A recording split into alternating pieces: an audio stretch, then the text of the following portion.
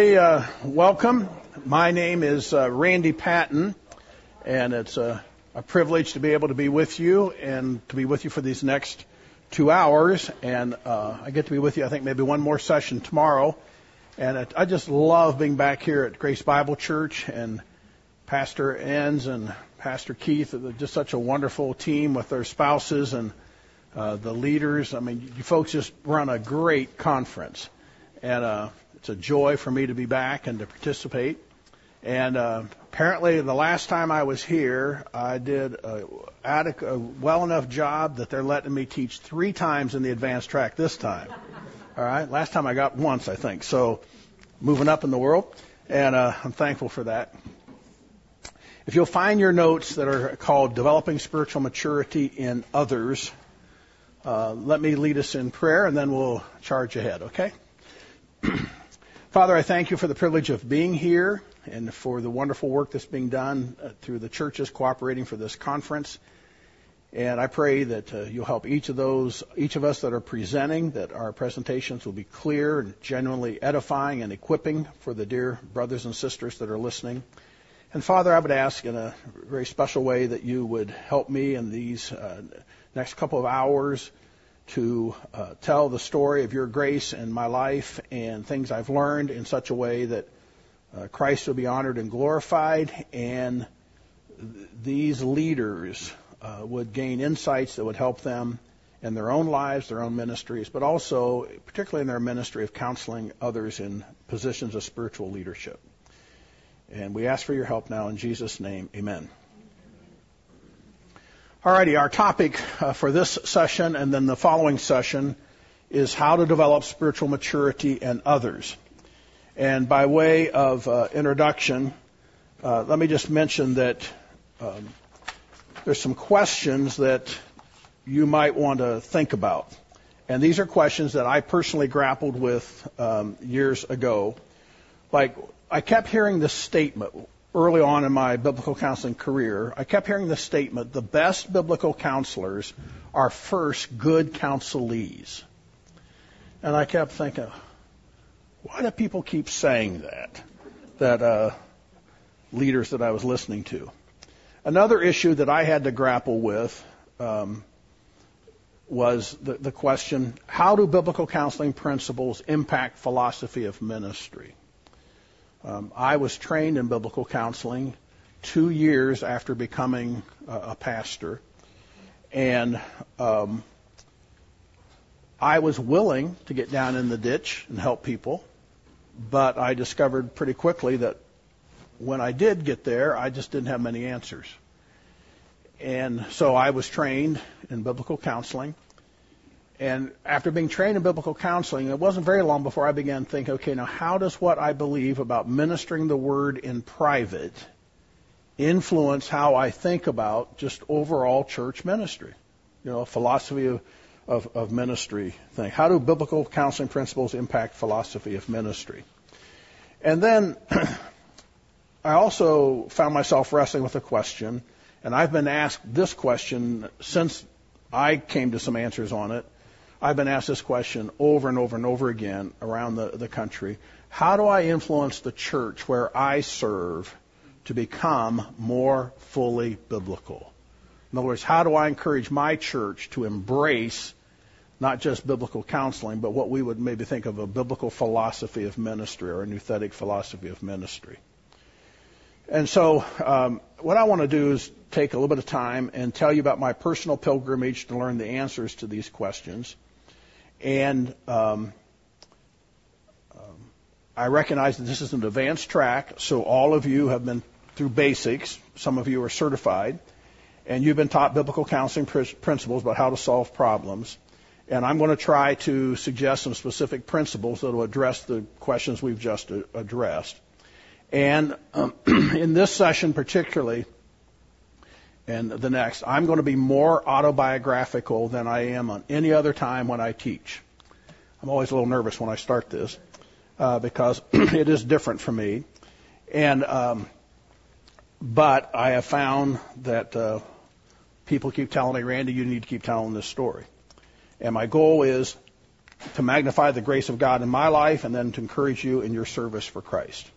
So just a little bit of a background about how God worked to ultimately prepare somebody for Christian leadership in the biblical counseling area. I grew up in a Christian home in southeastern Ohio in a very rural area. Our church averaged between probably 75 and maybe 110 or so, depending on when the last revival service was. And our county seat had a population of 2,000, so it was a very rural area. And just as a quick aside, out of that small church came two guys who've had an international impact in the area of biblical counseling, John Street and me. John Street's dad was my pastor during my college years, and we both came out of that small country church. And I was saved at church camp. I dedicated my life to vocational Christian ministry at an early age, as an early teenager. And by the age of 14, when I was a freshman in high school, you know, English teachers give you that assignment. You got to write an essay, what I want to be when I grow up someday. Age 14, I was writing an essay that when I grow up someday, I want to be a missionary pilot or an evangelist. So I was headed toward vocational Christian ministry. And God did a work in my life. I was sensitive and warm to spiritual things. And people in my church encouraged that. And though we lived in a small area, I got connected with a Youth for Christ organization in a town north of us, about an hour, hour and a half.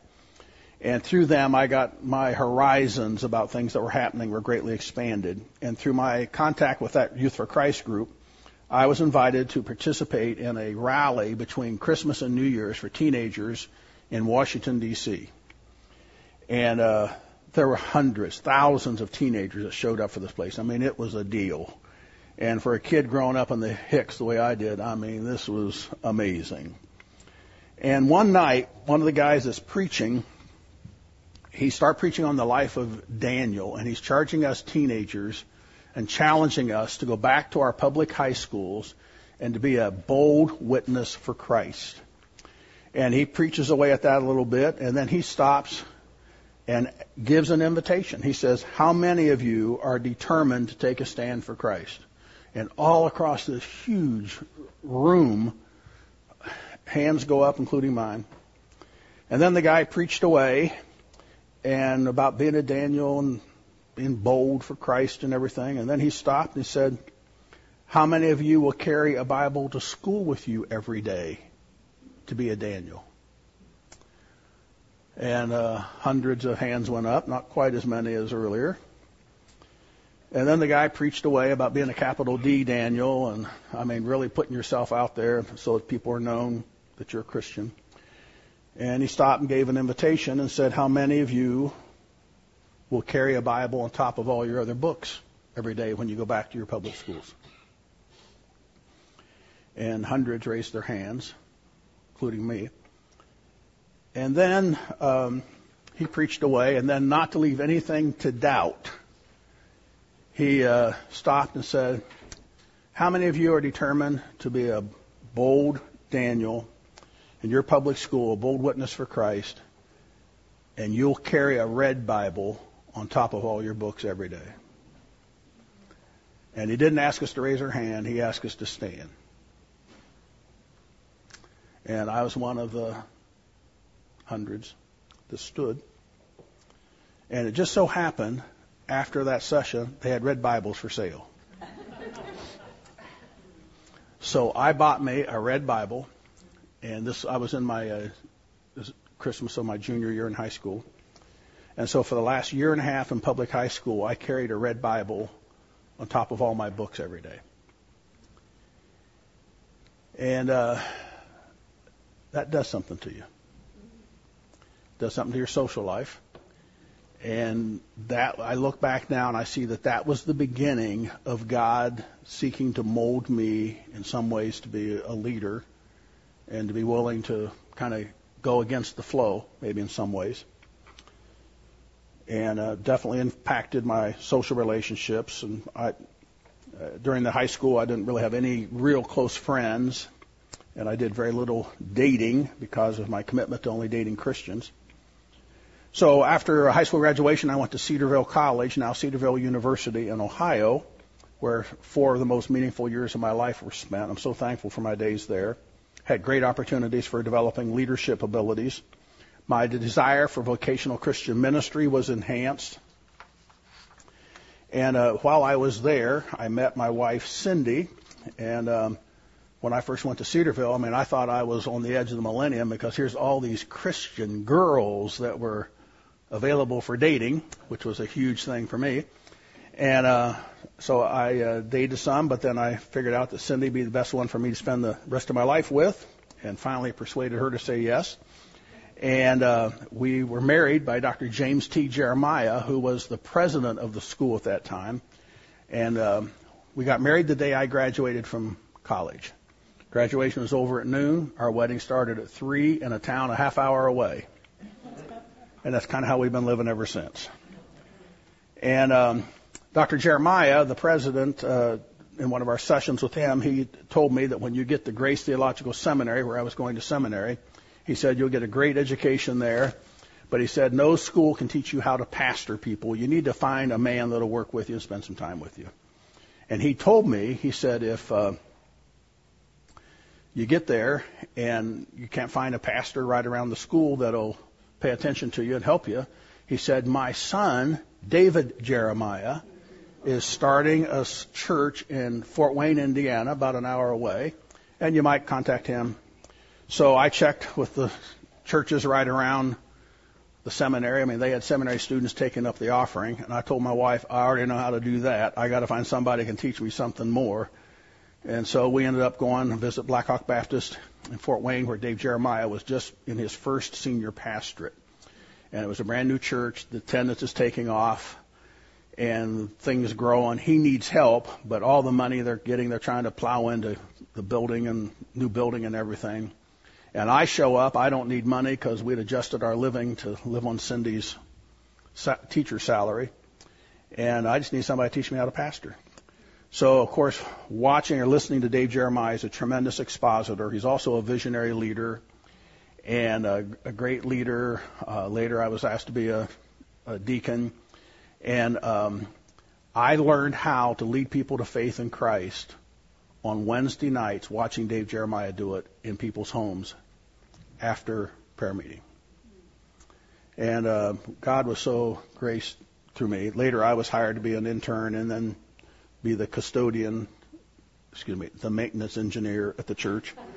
And through Pastor Jeremiah's input, a church across town that was in our fellowship of churches had gone through a really hard time. It's called Westridge Baptist. And things had got so bad, they finally just turned to Pastor Jeremiah and said, tell us what to do. We don't know what to do.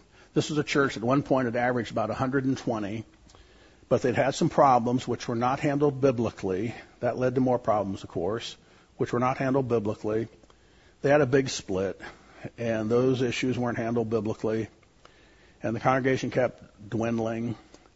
And it got to the point where they had another split. And then they had a business meeting. And can you picture this? In this business meeting, the members that are left are talking about, what are we going to do? What are we going to do? And the pastor's 14-year-old son stands up and says, why don't y'all just quit teasing yourselves? Everybody in this room knows what the problem is. She's sitting right there. And you can imagine what that does for congregational unity. And the church had a second split and dwindled. And the congregation dwindled to where they had 17 voting members. And one night they had a meeting about what are we going to do? What are we going to do? And they tried all kinds of things. Finally, someone said, why don't we ask Dave Jeremiah if he'll help us? And they said, okay, but we need to just say what. They voted to surrender their autonomy, place themselves under his control, and we'll do whatever he tells us to do because we don't have any options. And so Dave Jeremiah agreed to help them under certain conditions, one of which was that woman had to leave the church. The pastor's son was right. And So part of the agreement was Pastor Jeremiah agreed that he'd start sending people over to the church to preach because they couldn't even get preachers on some Sundays. And I was one of 3 or 4 guys from the church that he started scheduling to go over there to preach. And they said some nice things to me. And for me as a seminary student, this is wonderful. I get to study, to preach to real live sinners instead of preaching to a camera in homiletics class. And they gave me an honorarium. That was great. And they said some nice things. And unbeknownst to me, they approached Pastor Jeremiah about the possibility of me becoming their pastor. I think what really happened is they really liked Cindy. And they thought, if we're going to keep her, we got to hire him. So I was hired on a 6-month trial basis. Very unbaptistic-like. And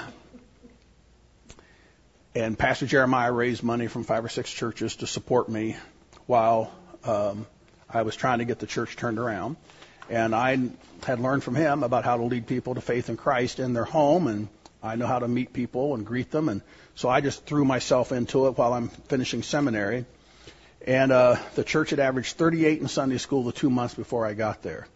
And by God's grace, things just started taking off. And I knew, with our congregation, 17 members, 38 people, I just knew Pastor Jeremiah basically said, we think we got money for you for a year. So, it's fish or cut bait. Something has got to happen. And I am kind of a visually oriented type guy. So I prepared 5 graphs where I tracked the average attendance of our services per month, average attendance per month in Sunday school, the AM worship, the PM worship, Wednesday night prayer meeting. And then I had a 5th graph where I tracked our average offerings per month. And, just in the normal flow of church life, there's some months where you're just going to be higher than, other months and so forth. And my prayer was, as I started, was, God, help the graphs to go northeast. Because if the graphs don't go northeast, I'm on a real short time frame here. So I began preaching the word best I could. I began visiting people, presenting the gospel. People started getting saved. Some people became baptized. Some people started joining the church instead of leaving the church. And we had been meeting in a house that had the interior walls gutted. And I can still remember preaching in this house building. And before I got there, they'd put a modular unit on the side of it. It's the big, and then a 12 by 60 trailer on the end of it. It was the most hodgepodge, ugly looking thing. And I can still remember the first time I get up to preach, and there's people, so many people, that they're sitting over here off to the side, and I can't see. I'm preaching to people I can't even see. And we're sitting on metal chairs on a wood floor. It was something. But God began blessing, and the church began growing. And month after month, the graphs kept moving northeast. And when I would meet with my deacons for a monthly meeting, right from the beginning, I began running off copies of the graphs and showing them to them. And all the graphs are moving northeast. We're growing, began reaching people, and things kept just progressing. It was in a wonderful way. Little did I realize at that point in time that I'm beginning to experience something that very few pastors get to experience. Whether it's month after month, year after year, steady, consistent growth, both numerically and financially. And by God's grace, we were able to have enough people that we could seriously think about building a new building, and we were able to get financing for it. And we built a new building, and we, instead of sitting on metal chairs, we had real auditorium with a beautiful ceiling and lights and padded pews and carpet and our own baptistry for the first time. Later, we paved the parking lot. We thought we were on the edge of the millennium when we moved into that building, from where we had been. It was such an exciting day and time. There was an energy about what God was doing. It was obvious that God was blessing our congregation with people being saved, and my counseling ministry was growing. I'd been pursued counseling after 2 years, and things kept progressing like that. And then after we were in the new building, it was after about about 6 years into the pastorate, mentally I plateaued. And what happened was I tried to, we were running probably at that time maybe 120, 130 or so maybe. I kept trying to pastor a church of that size the way I had started pastoring a church of 38. And you can't do it. I mean, physically you can't do it, but I tried. And the result was I was just physically fatigued. I began compromising how much time I was spending in study for sermons and my time with Cindy and the kids, time with exercise. And I just mentally got fatigued. I just plateaued mentally. And, it was about that time that I did not adjust to my style of pastoring. And the graphs leveled off, and then they started going southeast. That's something we had not experienced previously. And, of course, once you start the habit of taking the graphs to every deacon's meeting, once they start going southeast, you can't quit taking them to the meetings. And you just look at the graphs, and you can tell we're not doing so well right now. And things became more tense in our deacons meeting. At the same time, I had people that once had been very complimentary about my preaching and teaching become very critical. I'll call one guy Dan. It's a guy that I'd helped save his marriage. I led his wife to Christ, baptized her, did significant marital counseling. And he came and was critical of my preaching, said, I used to just be on the edge of my seat when you're preaching. Last week I fell asleep. Something's wrong with your preaching.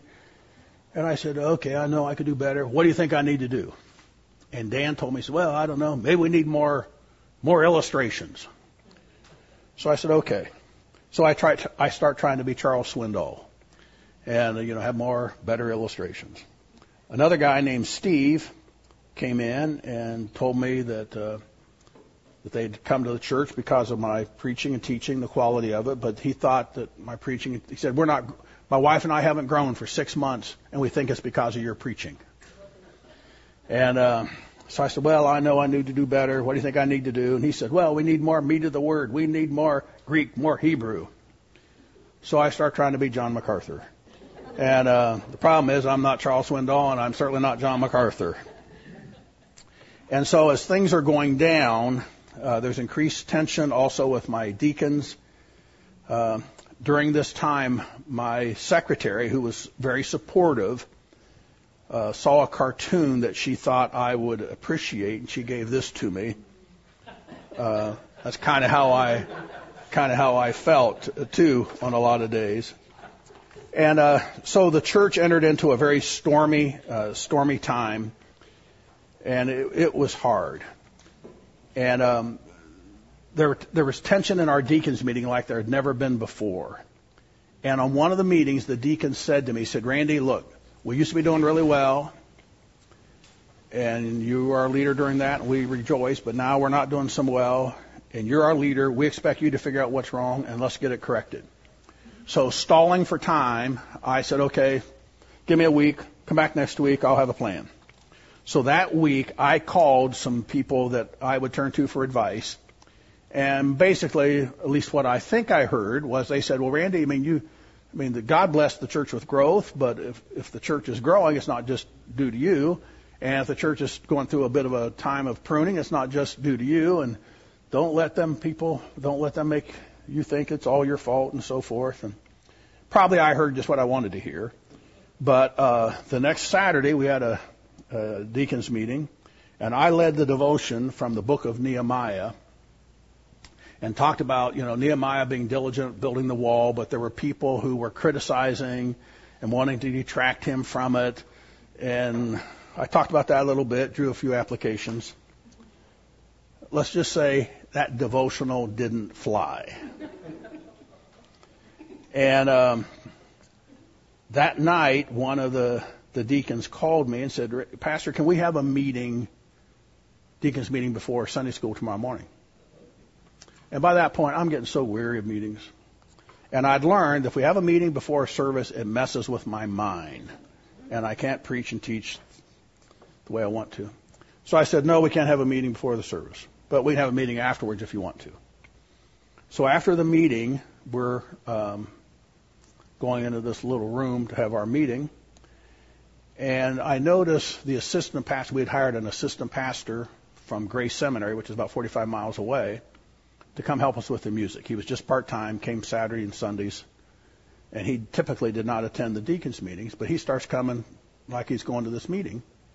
And I stopped him, and I stopped and said, are you coming to this meeting? He said, yes. I said, why? He said, you'll find out, and walked by me into the meeting. And that morning, 4 out of 7 of my deacons resigned. And 3 of the 7 had written statements. The assistant pastor had a lengthy written statement that basically said he thought I was unfit for vocational Christian ministry, and he called on the deacons to revoke my ordination and dismiss me as the pastor. And some of my deacons charged me, one of the deacons charged me with spiritual infanticide. You know, infanticide's killing babies. I was charged with killing spiritual babies, which theologically I thought was impossible, but that was the charge. One man identified me as a heretic, and one man charged me with preaching a social gospel. And that morning, my world caved in around me. And for a guy who, for years and years, had been wanting to preach and teach the gospel, who had people patting him on the back and encouraging him as you pursue, that was a mess. The next Sunday came to be known as Black Sunday in our church history. I had the power, according to the Constitution, to dismiss the music pastor. I dismissed him, said, we'll give you some severance. Do not come back. You're done. I could do that according to the Constitution. And then I made arrangements. I hired a music teacher at a Christian school nearby. And so the next Sunday, I get up, getting ready to introduce the new song leader to come lead us in our worship time. And Dan, remember the guy I mentioned that helped him with his marriage? He stands up in the back and said, Pastor Pat, a whole bunch of us want to know what happened to so-and-so, the associate that I had dismissed. What happened with him? And I said, well, a whole bunch of people said, amen. And I said, well, a full accounting will be given later, but the Sunday morning worship service is not the time to do it. There were a bunch of people said, amen. And I mean, the tension and it's so thick you could cut it with a knife. That night,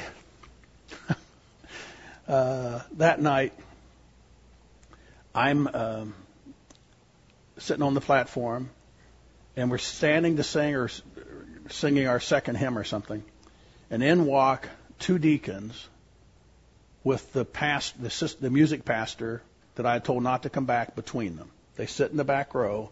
The next time we stand to sing, they come up and sit in the front row. And I'm sitting over here on the podium seats. We got a printed agenda. We had planned to have testimonies from the floor that night. I leaned over to the song leader and said, there'll be no testimonies from the floor tonight. I hadn't lost my sanity, you know. Guess what I was preaching on? Joshua and the Battle of Jericho. So I do my best to preach on Joshua and the Battle of Jericho with those 3 guys sitting up front. And our custom was that we'd close the service by me going down, standing in front of the Lord's Supper table, and I'd make some closing exhortations, or that's where we'd stand to sing.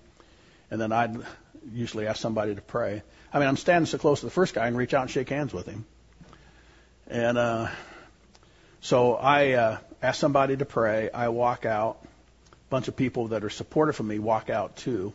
Because as quick as the guy praying says amen, one of the deacons goes to the platform, tells him to turn the sound system back on, and he's preparing to lead and calling a special congregational business meeting to dismiss me as the pastor. And in the providence of God, I'd been counseling a pastor who had to leave his pastorate because his wife left him. And he's been coming to our church, and he knew I was in trouble, but he didn't know the details. But he, with sitting in the auditorium with his good strong voice, just stuck his hand up and said, excuse me, sir.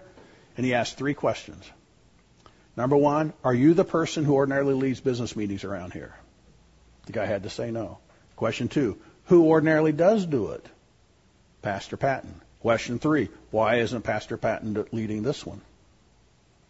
And I'm standing at the back. The man at the podium said Pastor Patton refused to do it, which was a lie. And I said, that's a lie. I didn't even know about this. People said, let Pastor Patton talk. And I went up and took the pulpit, and I said to my congregation, this is as Corinthian as we can get. God is not happy with us right now. And I said, we got problems, and we got to get help, but this is not the way to solve it. And I'm saying to you as your pastor, I'm going to ask Brother so-and-so, that pastor, I'm going to ask him to pray, and when he says amen, I'm telling you, pick up your Bible, get your coats, get your kids out of the nursery, don't say a thing, get in your car and go home and fall on your face and cry out to God for our church. And I called on him to pray. I got Cindy, got our kids out of the nursery, we went home, and that's what we did. That was Black Sunday. Well, the groups met. We couldn't resolve anything, so we decided we need help. And finally we decided, look, we got to get help here. And so somebody came up with the idea, everybody write down the name of 3 people that you think could come advise us. You know, like Acts 15, like they did in Acts. Have a council. So we collected all the names that had been nominated. And the 3 men who got the most votes were the 3 men before whom I most wanted to appear successful. And those 3 men were David Jeremiah, Pastor Bill Good, who had trained me in biblical counseling, and Pastor Dan Gillette, who had taught me so much about leadership and evangelism. And so we contacted those guys. They agreed. And so one night we had a meeting where these guys came together. And at first we thought we were going to do it in a little conference room. But everybody in the congregation knew we were in a mess. People said they wanted to come, so we thought we'd move it to a bigger room. So many people came, we had to move it to the auditorium. You know, people have always shown up for a hanging. And so we moved it to the auditorium. We started at 7 o'clock that night, and we finished at 1:30 the next morning. And everything I had ever done wrong in ministry was brought to light. And the 3 men consulted after they'd gathered data. And some of you will be relieved to know that the 3 pastors decided that I am not a heretic. So please don't leave at the next.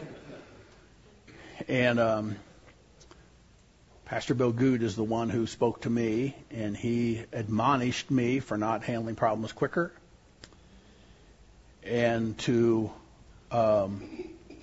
not give up on working with young men because of how the music pastor had burned me. And the deacons who had resigned and made the charges against me were rebuked and told that the charges were unfounded, and they were called to repent, seek my forgiveness. One of the men spoke to the music pastor, and he was basically told that unless he repented well, that pastor thought he would never have a meaningful ministry, which he has never done. And then our church was advised to have a vote of confidence next Sunday. After all they had heard, do you still want Randy Patton to be your pastor? So the next Sunday morning after the worship service, we dismissed all the people who are non-members, and all the members are given a ballot that just basically says, do you want Randy Patton to continue as the pastor of Westridge Baptist Church? Yes or no? And I received a 75% positive vote, which under the circumstances I thought was pretty good. So I got up and announced that I intended to stay as the pastor. And when I announced that, 25% of my congregation stood up, walked out, and never came back. We lost our entire music program. We lost 75% of our youth leaders. I mean, our church was really dinged bad. Now, it was during this time that I had a pain in my gut for a period of several weeks that just would not go away. I mean, aspirin wouldn't touch it, sleep wouldn't touch it, exercise wouldn't touch it. There's just like this ache deep in my soul that just will not go away. And I was hurting so bad, the pain of life and circumstances drove me to God and His Word. And I began taking long walks, just carrying nothing but my Bible and a notebook. And sometimes I'd sit under a tree and I'd take notes, or I'd sit at a park bench and read, or I'd go to the public library and go to a typing room and shut the door behind me and just read. I mean, I'm just looking for answers for my own soul. It was one of those walks when I'm sitting under a big old oak tree one day that I read 2 Corinthians 5, 9, and 10. And those verses became my new life verses. Those verses say, "Wherefore also I make it my ambition that whether at home in the body or absent, to be pleasing to Him. For we must all appear before the judgment seat of Christ, that each one may be recompensed for his deeds in the body, according to what he's done, whether good or bad." During that time, it's verses like this that became so meaningful to me. 1 Chronicles 21:13, David said to Gad, "I am in great distress. Please let me fall into the hands of the Lord, for His mercies are very great. But do not let me fall into the hand of man." That was my thinking. The psalm that helped me the most during that time was Psalm 55. Here's some verses that stood out to me. And I would say to you that when you're hurting, when your heart is breaking, when your world is turned upside down, or you're working with people whose world is turned upside down, draw them to Psalm 55. Here's part of what it says. "Give ear to my prayer, O God, and do not hide thyself from my supplication.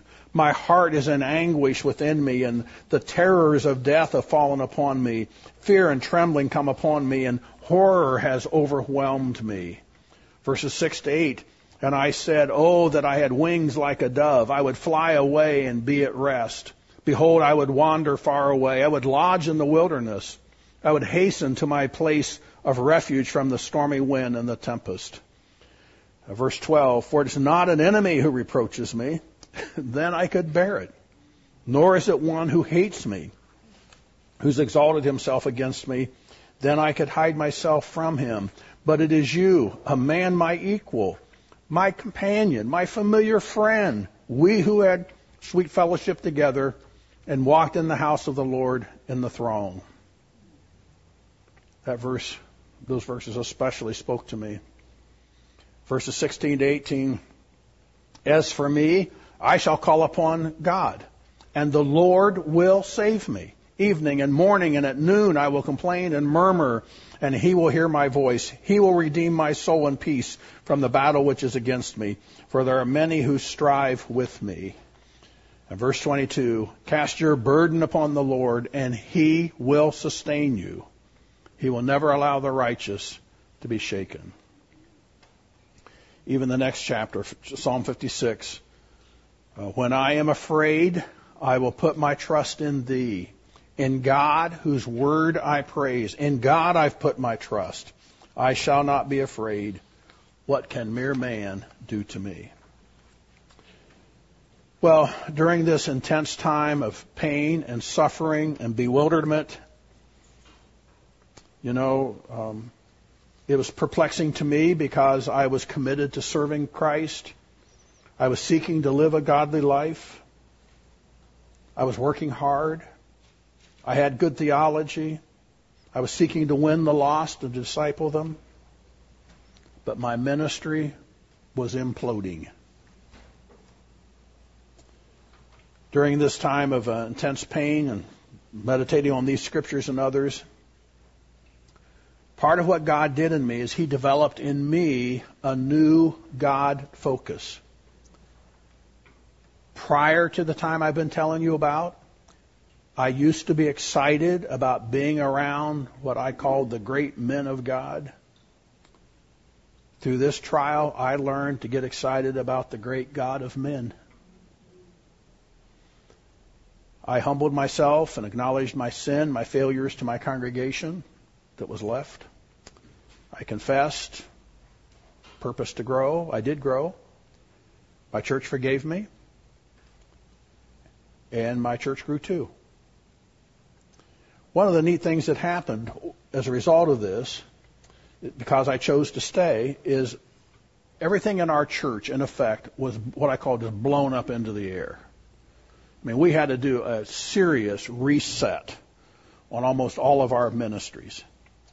And the neat thing was, because of what God was doing in my life, I could change some significant ways of my own philosophy of ministry and come down and stay in the same place. I had the privilege of pastoring that church for 12 years, and people ask me about how I did things. I sometimes have to say, now, do you want to know before the split or after the split? Because I was a different pastor, by God's grace. And so I was able to think about how I was studying the Scriptures, and I'm going to show you some of those in just a moment. And I was able to make some significant change. Here's what I want to just say. What a gracious God we serve. We serve the God of the second chance. My failures, which were significant enough to lead to the disaster I've told you about, God allowed me to continue serving. 3 out of 4 people wanted me to still be their pastor. But what I find even more amazing, and you can understand, at this point in time I've been telling you about, there was nobody that was calling Randy Patton and asking for advice about anything. There's nobody. Randy Patton's calling a lot of people asking for advice, but nobody's calling me. Also, what I'd like you to think about is the difference that 5 years can make. 5 years after Black Sunday, 5 years after the trial, that's what it came to be called, the trial, I was asked by the leadership of our state fellowship of churches to become what we called the state representative, basically to become a pastor to pastors and a consultant to churches. I still think about that. What a gracious God we serve.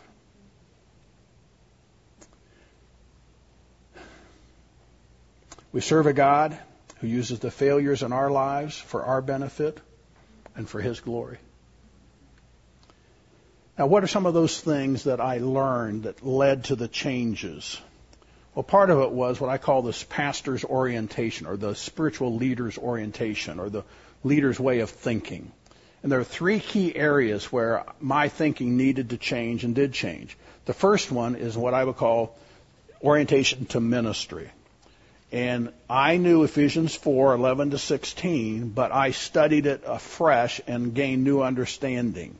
For example, I learned that God's provision is gifted men to the church. Verse 11 says, He gave some as apostles, and some as prophets, and some as evangelists, and some as pastors and teachers. The purpose, verse 12, is to equip the saints. It says, for the equipping of the saints, for the work of service, to the building up of the body of Christ. I learned very clearly during this time, the pastor is not to be the star performer. The pastor is to be a helpful coach, to be leading people forward, to equipping the saints for the work of the ministry. God's pattern is the Lord Jesus Christ. That's how we're to measure success. We're to keep equipping the saints until we all attain to the unity of the faith and of the knowledge of the Son of God, to a mature man, to the measure of the stature which belongs to the fullness of Christ. God's prohibition, what He wants us to avoid, is instability or theological gullibility. That's talked about in verse 14. He says, as a result, we're no longer to be children, tossed here and there by waves and carried about by every wind of doctrine, by the trickery of men, by craftiness and deceitful scheming. And God's procedure for doing this is verse 15, we're to speak the truth lovingly.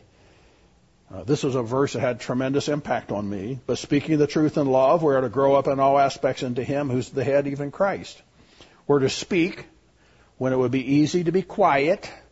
We're to speak truth, to say what needs to be said, even when it would be easy to duck the truth out of fear of what might happen. But then we had to speak truth lovingly. That is, we have to say what needs to be said, but we have to say it in a way that's for the benefit of the other person. In other words, we don't say it in a way that's easy for us to say it. We say it in a way that makes it as easy for them to receive as possible. Love is acting with another person's best interest in mind. And God used this verse to really challenge me because of my focus on pleasing people. I was a people pleaser. And God had to teach me and did teach me. You got to speak. You got to speak truth. But you got to learn how to speak truth lovingly. Say what needs to be said, but say it in a way that is for the benefit of the individual. And then God's prophet is the growth of the body.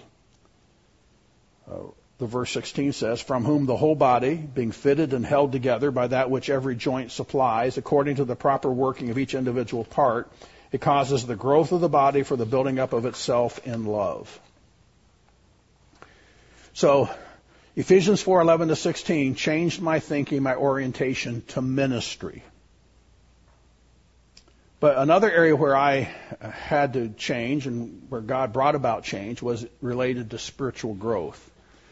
And God used 3 passages of Scripture to really nail me and help me grow. One was Ephesians 4:22-24, which, as you know, is one of the go-to passages of biblical counselors. We're to put off the old man, put on the new by changing the way we think. It was during this time period that I began developing this diagram, which now probably some of you have seen in some form or other, about we're to put off the old self. Verse 22 says that in reference to your former manner of life, you lay aside the old self, which is being corrupted in accordance with the lust of deceit. And as I studied that passage carefully, I noticed that the number one dominant characteristic of the old self is that it's feeling oriented, or it's motivated by lust. But also I was impressed that the same Bible told us not to do some things, also told us to do some things. In other words, put on some things. And verse 24 says we're to put on the new self, which in the likeness of God has been created in righteousness and holiness of the truth. And as I meditated on it, I came to the conclusion that just as the old man is feeling oriented, the new man is scripture oriented. And just as the old man is motivated by lust, the new man is motivated by a love of Christ. But the part of what really helped me was my study of Ephesians 4:23 and understanding that short verse that's just packed with meaning, be renewed in the spirit of your mind. And as I'll talk about in the next hour, that had a profound influence on my approach to preaching. Being renewed in the spirit of your mind. Another passage that was very helpful in my thinking regarding spiritual growth was James 1:2-4 and verse 12. And I'd preached through James. I'd preached on these verses. But again, in the time of crisis, in the time of personal pain, the Scripture took on a whole new significance and meaning to me as I meditated on these verses. James 1:2-4 says, consider it all joy, my brethren, when you encounter various trials, knowing that the testing of your faith produces endurance, and let endurance have its perfect result, that you may be perfect and complete, lacking in nothing. And I was greatly convicted because I was doing anything but counting it all joy for the mess I was in. And I had to realize that the Scripture's teaching, you don't rejoice in the crisis, you don't rejoice in the mess. I mean, God wasn't expecting me to go around saying, praise Jesus, my church split. But we're to rejoice not in the trial itself, but we're to rejoice in how God can work in our lives through the trial and the growth that can come out of that. A verse that I had memorized, I think maybe even as a teenager or as a young pastor, verse 12 took on a whole new significance to me. It says, blessed is the man who perseveres under trial, for once he's been approved, he'll receive the crown of life which the Lord has promised to those who love him. I had observed that many people are what I would call wet watermelon seed Christians. I mean, think back this summer when you were having some piece of watermelon and you're done and the rind's around the end of the plate and a bunch of the seeds are in the middle and the juice and so forth. If you were to put your thumb down real hard on one of those seeds, what would happen? And I'd observed as a pastor, that's what happens with a lot of people. I mean, back when our church started having difficulties, it's just amazing how many people just kind of flaked off because they said, we were in another church that had hard times. We don't want to do that again. And I saw that in my counseling. When people started having difficulties in their marriage, I was stunned by how quickly some couples would abandon their vows to each other, or how quickly they start talking about maybe we ought to, let the state raise our child that we're having trouble with or something. But the scripture says, blessed or happy is the man who perseveres under trial. And God used that to just say to me, look, I'm going to stay if the people will have me. I need to learn how to persevere instead of being a quitter, which was the tendency of my heart. And then I studied that passage. You'll receive the crown of life. I'd already done a series on eschatology prior to that, where I said the crown of life, I had taught, the crown of life is something we'll receive someday when we get to heaven, at the judgment seat of Christ. As I studied the passage during this time, I changed my view on that. I think what it means is the person who learns to persevere under trial is crowned with life itself.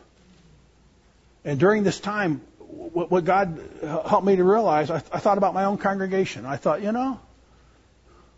who are the people I like to go visit as a pastor? And it dawned on me, I don't really enjoy going to visit the healthy or the wealthy or, the up-and-comers and so forth, because they're usually gripers.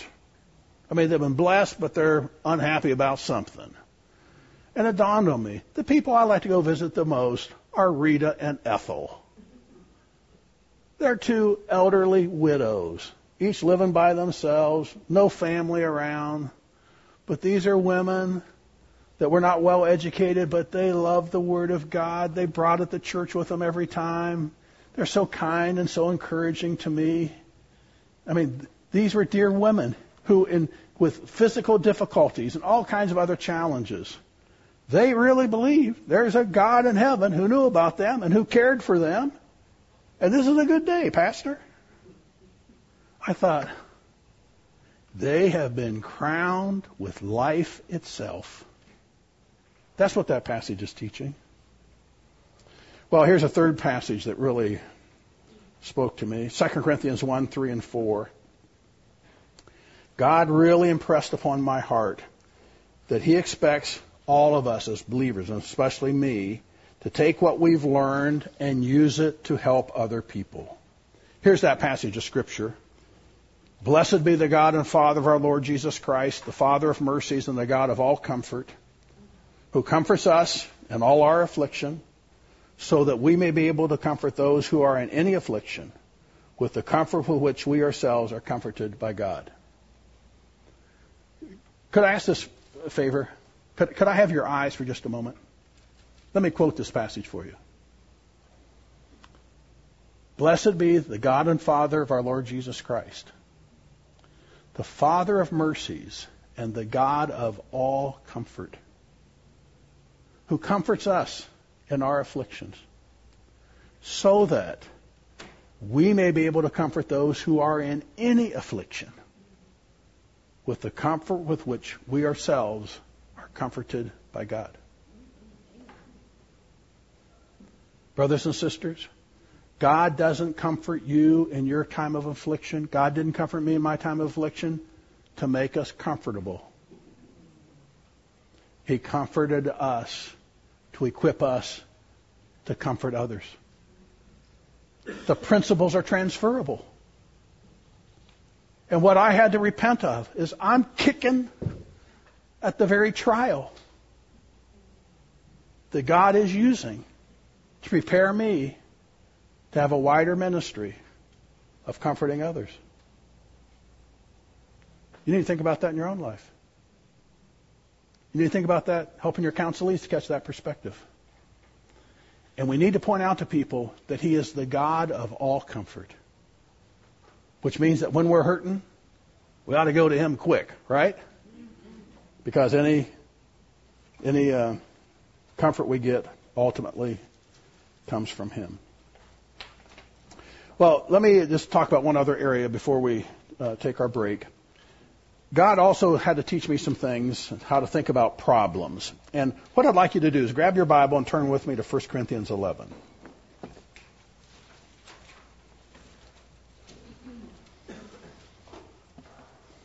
And we want to focus on verse 18. 1 Corinthians 11, verse 18.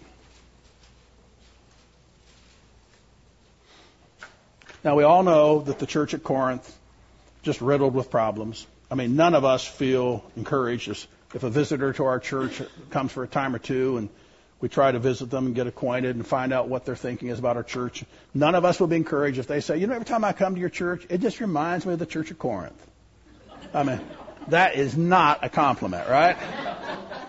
So with understanding that, look with me at verse 18. Paul says, "For in the first place, when you come together as a church, I hear that divisions exist among you, and in part, I believe it." Now, the word translated divisions is the Greek word schismata, from which we get the English word schism or schism, however you choose to pronounce that word. And, just in popular church talk, we talk about splits. That's what it's talking about. Paul says, "I hear there's divisions, schisms among you, and in part I believe it." But now look with me at verse 19. Verse 19 says, "There must also be factions among you, in order that those who are approved may become evident among you." Now, here's that verse. The word translated factions in verse 19 is the Greek word airesis. And it refers to differences of opinion on something. About people just thinking about things differently, having different opinions or views on something. And oftentimes, it's differences of opinion that are held strongly and promoted that fuel the splits. Right? Someone say right. That's what happens, right? We differ on something, and we differ strongly enough that there's the split. Now, God used this verse in my life in a profound way. Look with me. He says, "There must also be factions among you." Pastors, church leaders, think about that. God says, there has to be differences of opinion among you. And I'd just say for all of you, we all love when things are going great in our churches. But if there hadn't been an issue in your church for a while, I'd say to the pastors, y'all be a little bit nervous. Because you may think you know where people are, but you don't know where people are. In fact, look what the scripture says. There must be factions among you. Why? In order that those who are approved among you may become evident among you. So let me try to illustrate it this way. Let's pretend that my Bible with the watch on it right now, that this just is a dividing line, and some issues come up in the church. Could be anything. What I want you to think about is, really, whatever the issue is, there's just basically two responses to that issue. One issue is you can choose to come down what I'm going to call God's side of the issue. And coming down on God's side of an issue means that you choose to think and act biblically, even if it's awkward, even if it's uncomfortable. All right? The other option is to come down what I'm going to call man's side of the issue. And what I've learned, and my experience is the group of churches that I worked with for 24 years, we prided ourselves on being committed to the scriptures and rock solid Bible believers and everything. But when confronted with issues, particularly things that would call for church discipline, over and over again I heard people say, "Well, I know what the Bible says, but..." And then they proceed to rationalize not obeying the Bible. And what this scripture is teaching is this. There must be factions among you. Why? In order that those who are approved, the word approved is the Greek word dokimos. It means to be tested by fire, to be found pure, to be genuine, to be the real deal. To be dokimos means you're just not talking the talk, you're walking the walk. All right? And other scripture would teach that we should all want to be approved by God, dokimos. There must be factions among you in order that those who are approved can become evident. And one of the values of just an issue coming up, and we've had some issues this last year, haven't we? Over which Christians have differed? Doesn't matter what the issue is. Are we going to follow biblical thinking? Are we going to talk like God wants Christians to talk when they differ? Are we going to act? Are we going to have the kind of motives? Are we going to come down on God's side of the issue? Or, I know what the Bible says, but this was just life-changing to me as I studied this scripture out. Here's some things I concluded about problems. They are to be expected. The scripture says there must be problems among you. Second, I learned they provide opportunities to teach and model. I was greatly encouraged after the trial.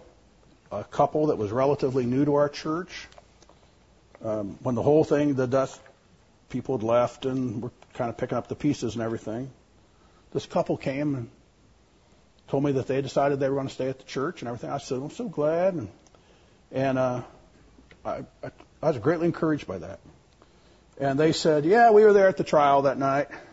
And they said, my husband leaned over to me about an hour into the meeting and said, I know who's right. And I said, the wife is telling me the story, and she said, well, who's right? She said, the pastor and the deacons that are sitting with him. And she said, how do you know that? He said, watch how they're acting. And the way we were conducting ourselves, I mean, the righteous are bold as a lion. The wicked flee when no man is pursuing. The righteous are bold as a lion. He saw it. So problems and how you handle them provide an opportunity to teach and model. And out of that can come great blessing.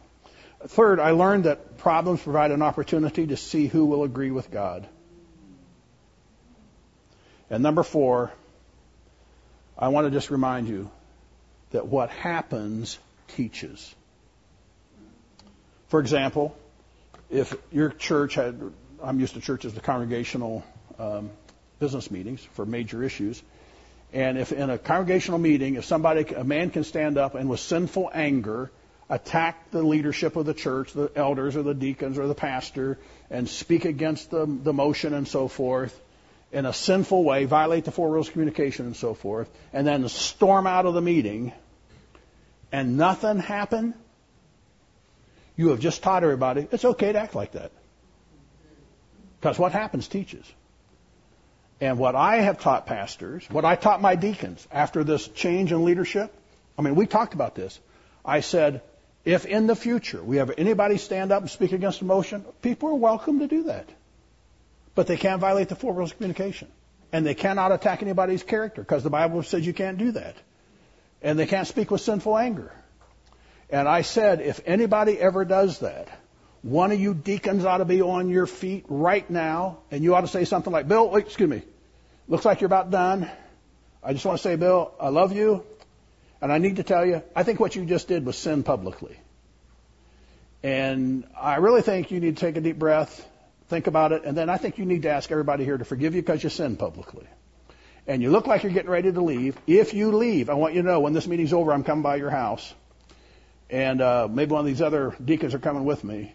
But we care too much for you to allow this to go on, and this is not going to happen in our church. Now, you only have to do that about once every 5 or 6 years. And people get the idea. You don't stand up and shoot off your mouth in a business meeting here. Right? You know why? What happens teaches. And so many times in our church ministries, we are reaping the results of teaching by allowing behavior that's unbiblical, and now we're reaping the results of it. Well, let's stop here. Let's take a break, and when we come back, I'm going to talk to you about some of those changes I made and how I implemented it in our church ministry. Thank you for your attention. We got 15 minutes.